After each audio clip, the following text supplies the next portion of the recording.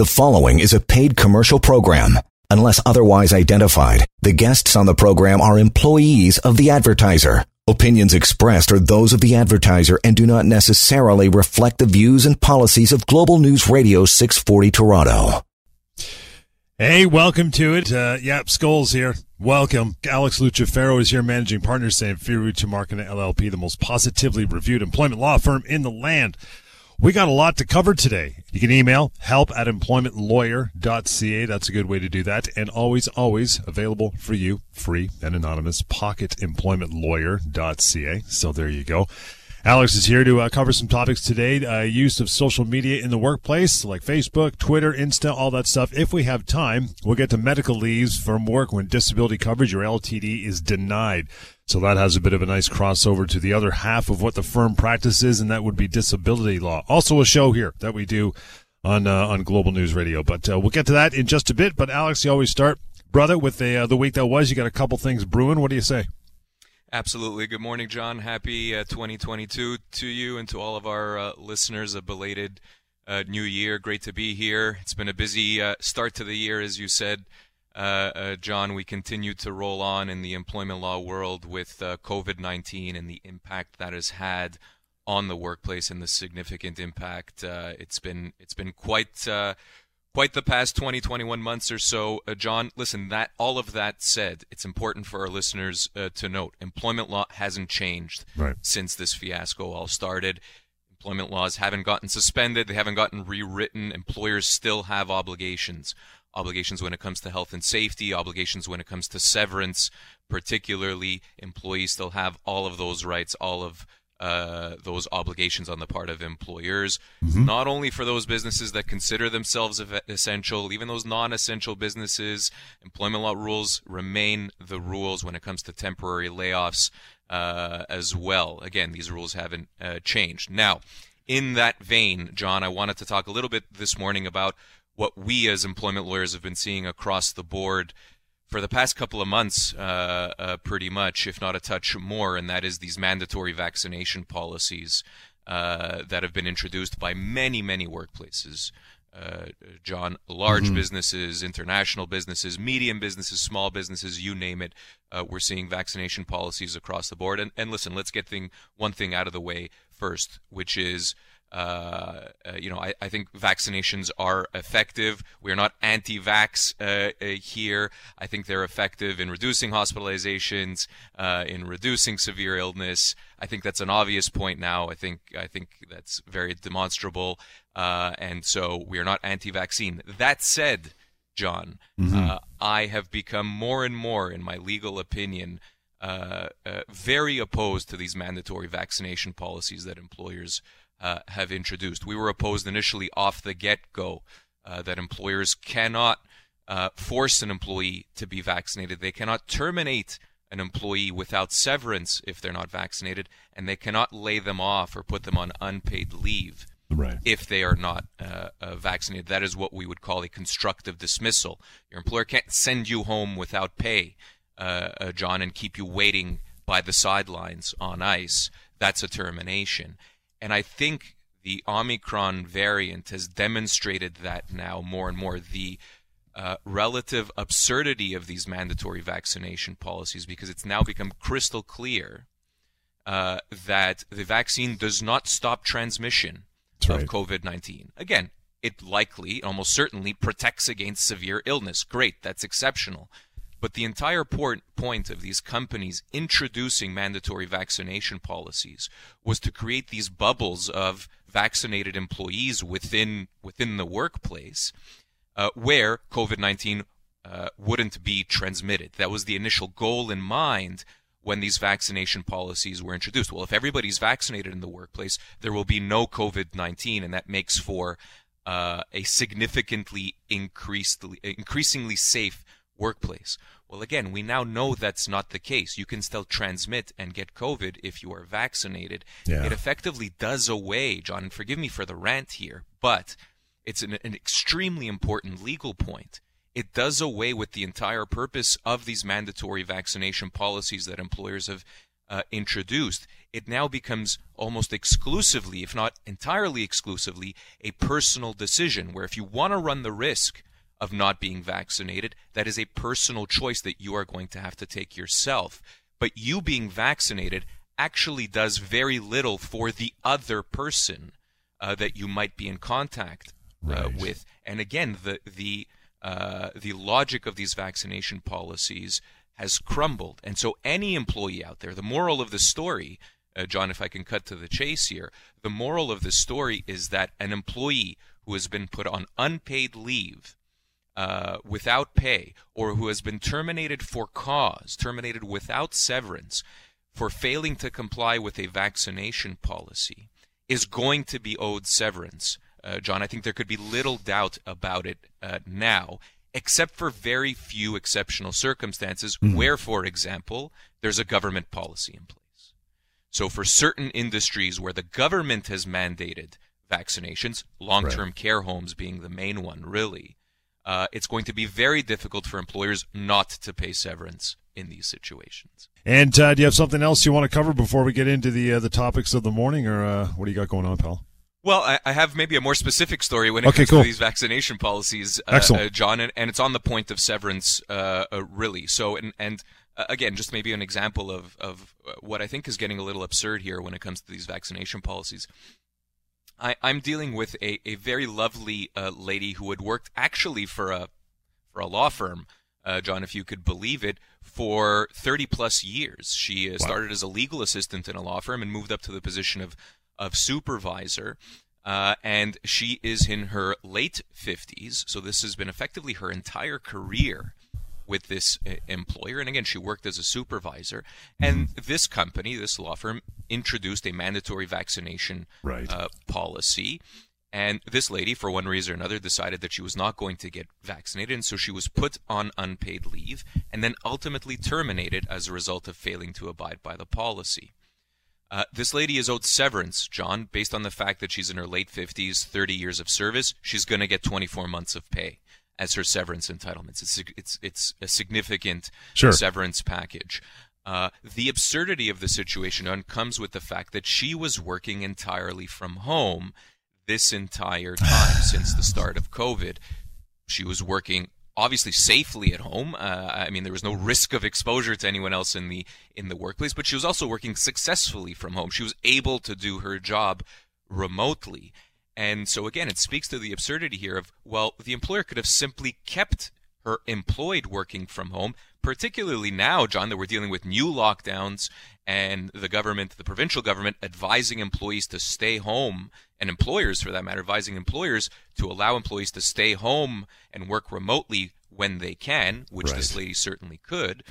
So this lady, we are going to negotiate a severance package for her, and she is going to get her full severance entitlements. But again, it's another example here, not to keep harping on the same story, John, of the fact that an individual's severance entitlements in these circumstances can be very, very significant.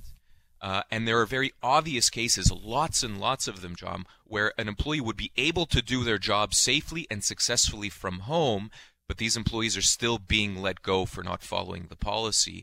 Again, it's an absurdity. There's no question these people are going to be owed a severance. People shouldn't just simply take this and move on with their lives. They need to speak with an employment lawyer if they're dealing with a similar situation. That, by the way, is as you mentioned, it's Alex 1-855-821-5900. Any time to get a hold of Alex and a member of his team, help@employmentlawyer.ca. But we always take our calls. Top priority, Jerry. Thanks for hanging on for a couple moments. How are you? Very well, sir. Thank you. Beauty. What's on your mind? I would like to ask what type of paperwork or legal points that we can bring up to our employers when they're trying to force us to vaccinate and we refuse. What is the proper paperwork? I asked this point the other night, and he didn't want to speak about the medicine of it and cut me off. But exactly everything I said, he agrees with me. But when I said it, they cut me off. But what is the paperwork? What are the proper procedures? Yeah, it's a good question, Jerry, because here is the difficulty with respect to these situations, which is that there is really no point debating the science. I don't think any individual employee is going to be able to convince their employer to back down from these policies, or if that happens, it'll be the extreme rare circumstance. And so you can try and explain yourself. You can provide whatever documentation you might want to provide until the cows come home, Jerry. There's nothing that can be done to stop an employer from imposing a policy like this. And so the difficulty becomes an employee reaches the point where you have two options, and really two options only. And the crux of it is you need to decide whether you're willing to lose your job over this issue, because it's going to come to a point where it's either you get vaccinated to save your employment, and certainly lots of people have done that, and there's absolutely nothing wrong with that per se. I mean, it actually might benefit you to be vaccinated. It might actually benefit you to keep your job. But nonetheless, if you have drawn that line in the sand yourself and you know you're not going to get vaccinated, then again, there's nothing necessarily that you can do to save your job. You have to make that decision knowing that it might cost you your job, regardless of the documentation that you provide or the position that you take. Now, let me insert one last caveat, Jerry, which is you want to make sure, A, that you speak with an employment lawyer before you make that decision, because it's important to get advice, because these decisions depend on your particular industry, your particular job. If there's a government mandate in place, if your employer is requiring you to be vaccinated because there are third parties that require vaccination. So, for example, you work for a construction company and the clients of the construction company require employees on site to be vaccinated. That is a particular situation that requires a particular analysis, and the severance analysis might be different. And so, again, you want to be very, very careful before you make that decision. Jerry, appreciate the time. Got to fly, get into a break, and we'll come back with more. Michael, I see you there. You are up next on the show. Stand by. We're just getting warmed up. Employment Law Show, Global News Radio. You are listening to a paid commercial program. Unless otherwise identified, the guests on the program are employees of or otherwise represent the advertiser. The opinions expressed therein are those of the advertiser and do not necessarily reflect the views and policies of Global News Radio 640 Toronto. All right, we're back, and thanks for sticking around the show today. Yeah, Alex Lucifero, managing partner, Samfiru Tamarkin doing all the heavy lifting here, and managing partner indeed, taking your phone calls outside the show as well, 1-855-821-5900, part of the most positively reviewed employment law firm in the land, help tens of thousands of people get the compensation they deserve. Again, this is not a lottery ticket or just lucky. This is money that is owed to you through the common law. That's what they call it. So reach out, at least have a conversation with Alex, or go to pocketemploymentlawyer.ca and do some research on your own. It's all there, free and anonymous. But always, phone calls, top priority. And we'll get to, who do we have here now? We have Michael on the line. Get Jody to hit that one. Jody, my computer's nicely frozen up. There you go. Hi, Michael. How are you? I'm doing well. I'm content. Thank you. How are you? Good, sir. What's going on today? Well, the pressing question on my mind, regardless of whether the clients require the vaccine, if I entered into the contract of employment a decade ago, say it was a decade ago, and there were no clients that required vaccines or anything in the geographic area of wherever the work is being going on, to say that vaccine is now mandated when the federal government doesn't say it's mandated is not fair, in that it's a major change to the employment. It's the same thing as when I was with a big company, and they had a nice lucrative bonus plan. They sold the company, and the company honored the bonus plan for a year or two, and then they decided to retract it and say, we don't have to honor that. Well, I'm sorry. When I signed on board, did you give me full disclosure? When you made that bonus retraction, after you honored it, once the company got flipped, you honored it for a couple of years. How can that not be akin to the introduction of a major vaccine passport system? Well, sorry, that's sidetracked, but of the introduction of a vaccine mandate at the employment level. I mean, really, do we represent people across unilaterally? What the hell do we represent of these days? I mean, feel free to edit my words. No, that's fine. That's fine, Michael. And listen, I sympathize with the sentiment, and I probably generally agree with the sentiment. But it's important to note the law will likely, and let's keep in mind this is a novel issue, right? So, I mean, where the law is evolving on the issue of mandatory vaccination policies. But let's address the specific point you made. And for our listeners out there, keep in mind we are talking about a very specific scenario here. We're talking about a scenario where... You know, and I much appreciate that we're talking. Are we live right now? Oh, yeah. We are, absolutely. Okay, we are live. Okay, I much appreciate that we're talking. Hold on, though, Michael. Hold on. For the sake of our listeners, let me explain what we're talking about here, because I think it requires a little bit of a primer. So we are talking about a situation where a client or a customer of an employer has imposed a vaccine policy themselves where anybody on site needs to be doubly vaccinated. So again, I use the example, and I think conceptually it's an easy one to grasp, where you're a construction worker or you're an electrician or some sort of employee that does, let's say, maintenance, and you have to attend on a client property to do some work. And because that client requires employees to be doubly vaccinated and that employee isn't vaccinated, that employee can't do the work. So it's a very particular situation. The difficulty... I get that. Yeah, I get the that. difficulty... I'm just saying I don't see how people should not be entitled to the fact that a major change to employment, like the introduction of mandated vaccine when it's not mandated from the government, how if it's had effects, cause-effect damage on people's economics, I'm maybe using the wrong words, but I mean, there is a cause-effect that should be delicately rebalanced. You're absolutely right. And that general principle, Michael, I agree with you, and I said it at the top of the show, I think pretty strongly and pretty aggressively. It is a constructive dismissal. It is what you just called it, a significant change to the terms of employment.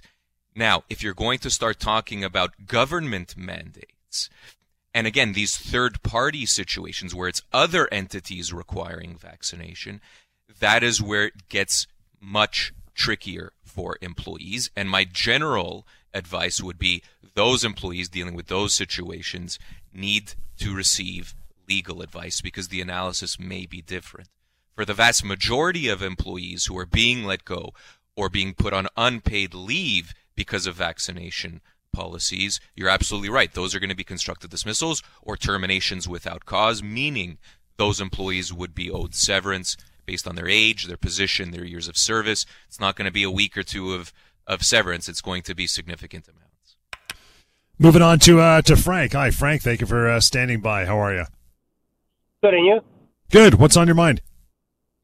I have a little bit of dilemma. I have this employee. I do work as a contractor with a couple of hotels doing housekeeping. And this particular person, she's been there since the opening of the hotel. During the COVID, she wanted to go on a leave to collect employment insurance. While I needed people, she was asking me, I come to work because I collect employment insurance, but you got to pay me cash. So I did that to accommodate. But now she's come back full time because the employment is finished, and she's asking me that she wanted to get paid for the half an hour that she works out of the 8 hours. And I said, I'm sorry, that is not the law. The labor law requires you to have a half an hour break, and it will be deducted. Anyway, at the end of the day, she has sent us a letter resigning. Am I supposed to pay her for severance once she retires, or she resigns, or I'm off the hook? No, a resignation, Frank, is a resignation. The only thing that you owe her is her pay up until her last day of work, and any vacation pay that she might have accrued. And you're right, Frank. You don't lunch breaks are not necessarily paid. The only way in which they would be paid, Frank, is if you had an established practice where they were previously paid. So if this is a years-long employee and you were always paying her 8 hours of pay, and then all of a sudden you stopped and you're only paying her 7.5, well, then you might have set a precedent there. That might have been a term of her employment that you were paying her the full 8 hours, and it's difficult to change that. But if that was never the case, if you were always paying her 7.5 hours a day, and all of a sudden she wanted the half an hour paid, No, Yeah. that's not something that she has the right to. And if she's resigned, she's resigned. And it's unfortunate, obviously, that happened if she was a valuable employee. But you would not owe her any severance in a situation like that. Okay. I thank you very much. Okay, Frank, thank you for the call today as well. I want to move on to this, pal, before we get into our break, Alex, and that is use of social media in the workplace. We like to churn this one up every so often because it's good to remind people as, the time goes on, they use more and they kind of take some liberties on what they should be and what they shouldn't be posting on social, but we'll bring it into the employment law realm. Number one, can an employer fire an employee for using social media but during work hours? Well, I mean, the short answer, John, is that an employer can fire an employee for really anything so long as severance is paid. And so if an employer decides that it doesn't like how an employee is using their time, even if it's the first instance, right? So even if it's the first offense, so to speak, and you're, I don't know, on your phone while on company time and you should be doing other tasks, keep in mind as an employee, you could be let go then. Again, even if it's the first time something like that happens, but of course you would be owed severance. There'd be no question you'd be owed severance in a case like that. The difficulty arises where this becomes a repeated behavior, and you've been warned once, you've been warned twice, you've been disciplined for this stuff. There is a progressive, a disciplinary pattern here where maybe it's a verbal warning first and then a written warning second. Yeah.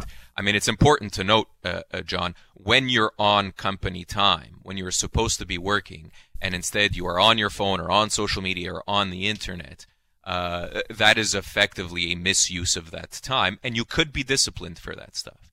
Now, for that to rise to the level that you're terminated, and perhaps even terminated without severance, again, there would need to be multiple warnings, progressive discipline, and ultimately, if an employee truly doesn't heed those warnings and continues to misuse company time, sure, you can potentially be terminated without severance. I guess the next logical step is, using social media at the workplace. There's your answer. But how about things you post on social during work hours? Are they private? Is there such thing as a right to privacy when you're at the workplace on your social media? Yeah, I absolutely not, I think is the right answer to that question, John, simply because, I mean, social media is exactly that. It's social, right? Anybody can go online and have a look at your Facebook, have a look at your Twitter or your Instagram or whatever it is. For heaven's sake, it's there'll even be the timestamp on it. Right. And so an employer can very easily and perfectly legally check what you've been up to during the day on social media and see if that aligns with the times that you should have been working or not. So no, absolutely it's not private. And employees, individuals in general, have to know that everything that's going on social media, and also maybe even more interestingly, John, anything that they're doing on company property, meaning on your work computer, whether it's the laptop, whether it's in the office searching online, your employer would have the right to access that information if it's work property, and so they would be able to investigate and tell what you've been up to. And if you're scouring the internet for hours instead of doing your work, again, that could potentially be a problem. And again, this whole kind of topic for the next few minutes is social media in the workplace, but let me expand it a little bit beyond that. In the workplace and maybe outside, should individuals be concerned about what they say about their employer on social media? I mean, inside the office, it seems obvious, but if I'm on my couch at home, what do you think? Yeah, I think there's a balance to be struck here between an employee's obligations to their employer. And so I think it's common sense, and most people would understand when I say that, if you go online and completely bash your employer and spill all the beans and maybe some confidential information along with it, and again, speaking poorly of them, I think you can expect that there is going to be some repercussions there.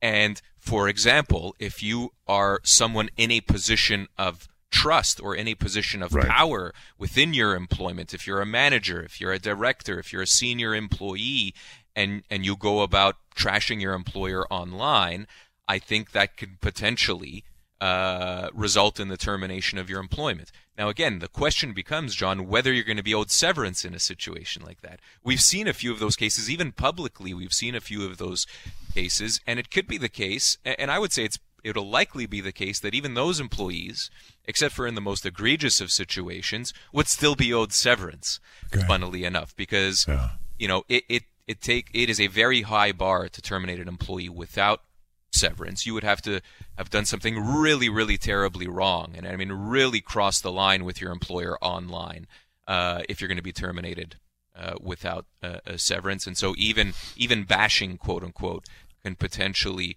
A, lead to an employment termination, but B, still entitle that employee to severance.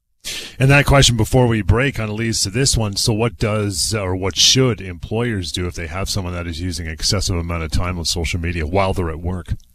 Well, listen, you should have a policy in place at work with respect to a couple of things. I mean, what we were alluding to before in terms of use of company property, you should have an internet use policy at the very least with respect to employees, and you should have you should have a policy with respect to work time as well, and what could be done during that time. And again, going back to my previous comments, I think if you're dealing with an employee who is misusing company time, I think there should be a discussion had to begin with, and then there should be a system of progressive discipline if that behavior continues. And so again, you can have a conversation with that employee. If that doesn't work, I think a written reprimand should be provided to the employee and then put in the employee's file, and that can progress into more severe steps, maybe even some sort of suspension. And ultimately, again, if that employee doesn't play ball and continues to misuse company time, I think ultimately termination has to be contemplated. And with that, we will take a short break, give you some time to reset, and get right back into it. More Employment Law Show is on the way. Stand by. You are listening to a paid commercial program. Unless otherwise identified, the guests on the program are employees of or otherwise represent the advertiser. The opinions expressed therein are those of the advertiser and do not necessarily reflect the views and policies of Global News Radio 640 Toronto. All righty, welcome back. Employment Law Show. Alex Lucifero, managing partner, Samfiru Tamarkin LLP is your guy. You'll want to reach out when the show is done.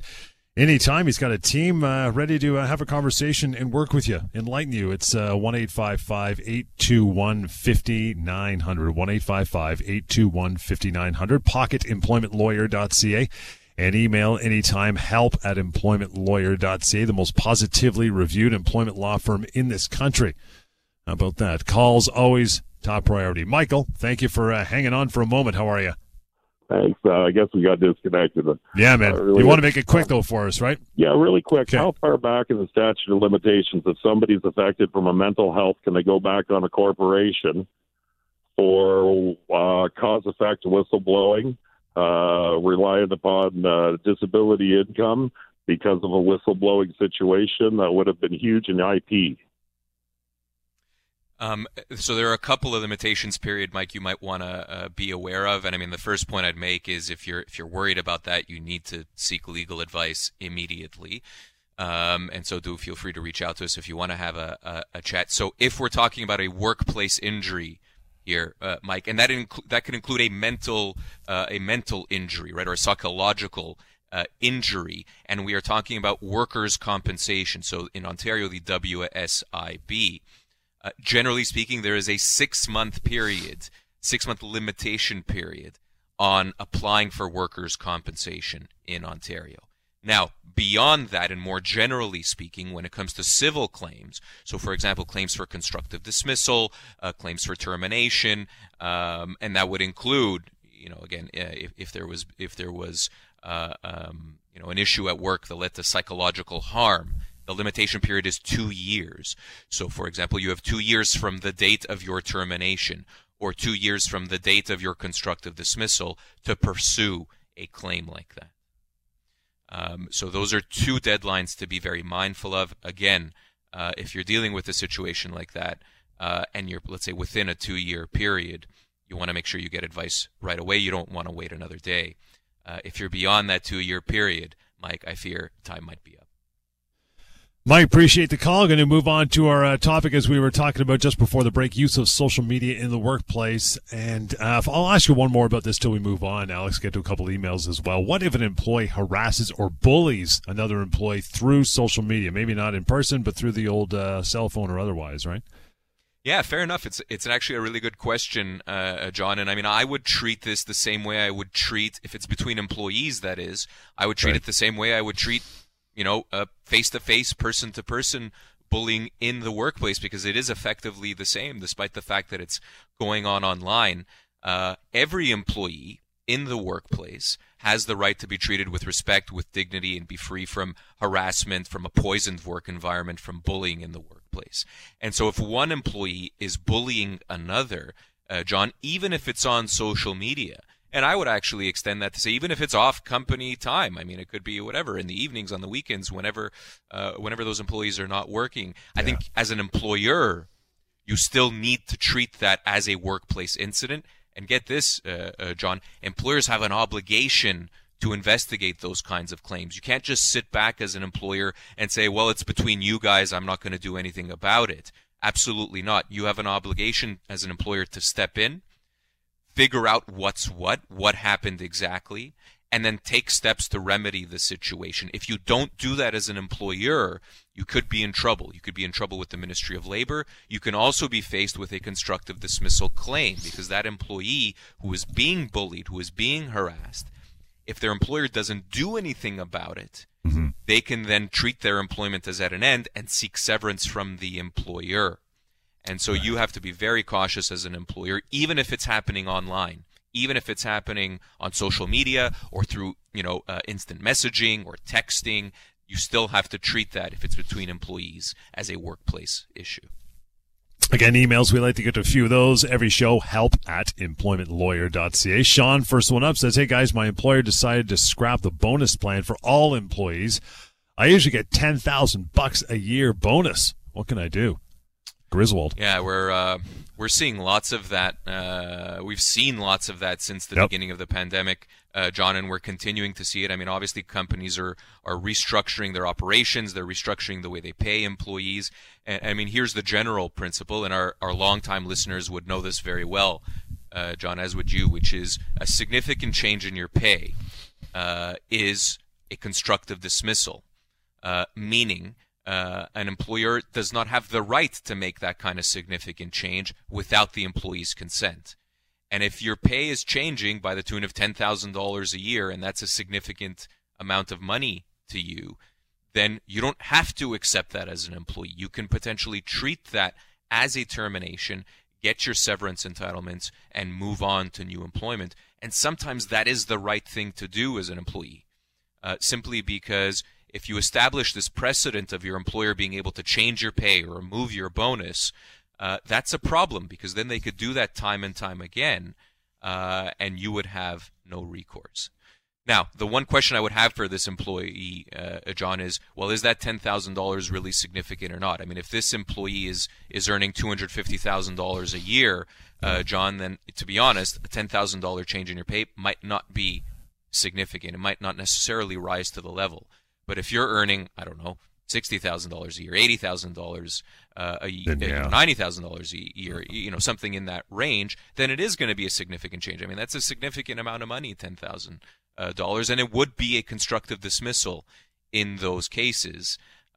If that's happening to any employees out there, if your pay is changing, whether it's significant to the employer or not matters very little. Of course, they want to save as much money as possible. But if you feel like it's a change for you as an employee, and your commission structure is changing, or your pay structure, your bonus structure is changing, get advice right away. You need to speak with an employment lawyer right away.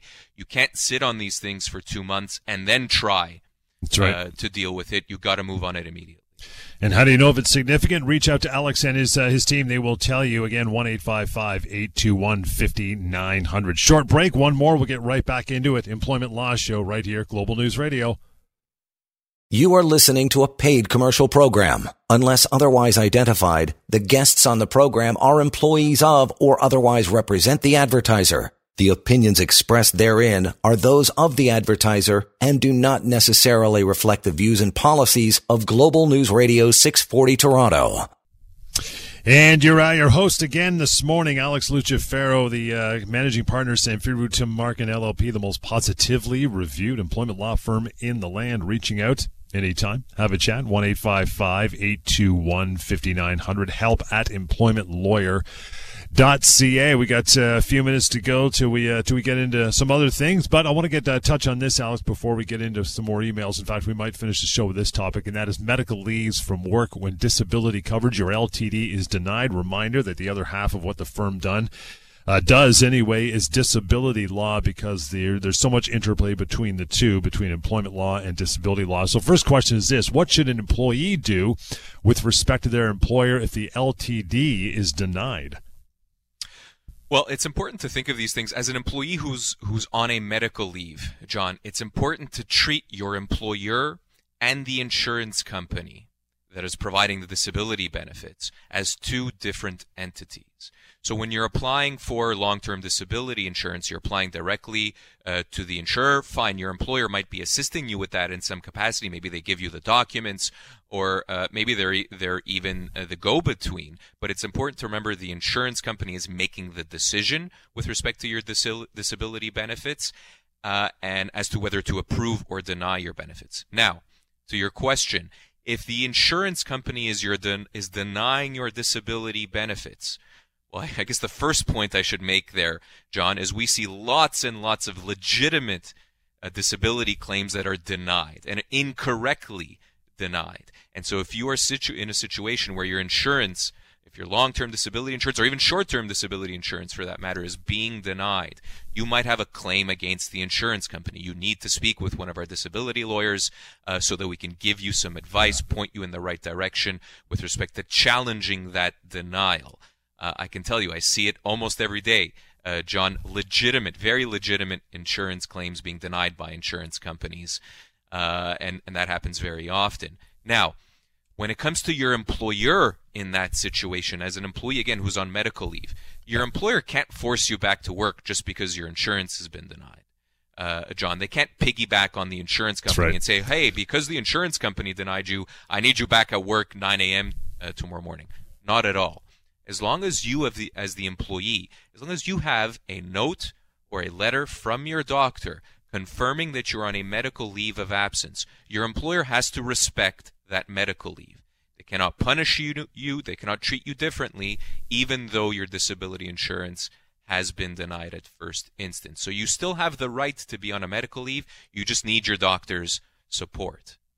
Now, that said, John, it's important to note your employer is not obligated to pay you in a situation like that. So a medical leave of absence is oftentimes, unless you have sick pay, for example, it's oftentimes an unpaid leave. And so your employer doesn't have to pay you while you're on a medical leave if you're not receiving disability insurance, but they have to respect the medical leave. They can't terminate you. They can't, again, punish you. They can't force you back to work as long as you have support from a doctor confirming you're medically unable to work. What is the difference then? Because it can get confusing, difference between LTD and then being on a medical leave of absence. Yeah, it absolutely can get confusing. And listen, let's keep in mind, we're oftentimes dealing with employees here who are, struggling with an illness or struggling with an injury. Yes. It's a stressful time in anyone's life. And all of a sudden, you're dealing with your employer who's giving you a hard time. You're dealing with the insurance company who's giving you a hard time. The difference very simply is this. If you have disability insurance coverage, and you become medically unable to work and you qualify for that coverage, the insurance company owes you benefits. They owe you a monthly benefit. It's usually a percentage of your income. It's usually something like 60 or 66 or 70 or 75. It could be even as much as 85 or 90% of your income if it's short-term disability benefits. And the insurance company owes you those payments because the benefits coverage under your policy has been triggered. Now, again, Now, of course, in order to receive those benefits, you have to be medically unable to work. You need your doctor to complete a form and to provide evidence of the fact that you're medically disabled. And that is, of course, in line with the fact that obviously, if you're disabled, if you're medically unable to work, then your employer has to put you on a medical leave of absence. And again, those two things are different. You can work for an employer that doesn't have disability insurance coverage, John, and you can still take a medical leave of absence. It's just, of course, an unpaid one because you don't have disability insurance coverage. So that's the difference. It's a benefits coverage. It's insurance coverage that you either have through your work or even privately for that matter, or you don't have, you still have the right to a medical leave as an employee, provided you have your doctor's support. I want to get to a quick email here in the last minute of the show. Frank writes in, says, "Hey, Alex, my former employer found out that I'm working for a competitor of theirs, now threatening to take legal action against me. Any advice?" Yeah, tough question, Frank. I mean, if that's actually true, I mean, the devil's always in the details, right, John? Yep. I mean, if that's, if an employee is working for another employer that's completely unrelated, it's not competition, it's maybe another different field, there's nothing wrong with that. You can moonlight as an employee, and again, as long as it's not in direct competition with your employer, and as long as you're not using company time, of course, it's completely legal. If, Frank, you're actually competing, and there's a conflict of interest there between what you're doing during the day and what you're doing at night for two different employers, that may very well be a problem, Frank. You want to deal with that situation very, very carefully. You need some representation there legally. I'd encourage you to contact us. Let's have a chat off air. I'm more than happy to, and we'll be able to give you the legal guidance that you need. That is a good way to wrap it up for the day. Appreciate you hanging out, making the phone calls, emails as well, reaching out to Alex Lucifero now, managing partner, Samfiru Tamarkin LLP. Do so. Make a phone call. Have a chat. Get educated. 1-855-821-5900. The email address is always help@employmentlawyer.ca. And for more information, free and educational, love it, pocketemploymentlawyer.ca. Catch you next time, Employment Law Show, Global News Radio. The preceding was a paid commercial program. Unless otherwise identified, the guests on the program are employees of the advertiser. Opinions expressed are those of the advertiser and do not necessarily reflect the views and policies of Global News Radio 640 Toronto.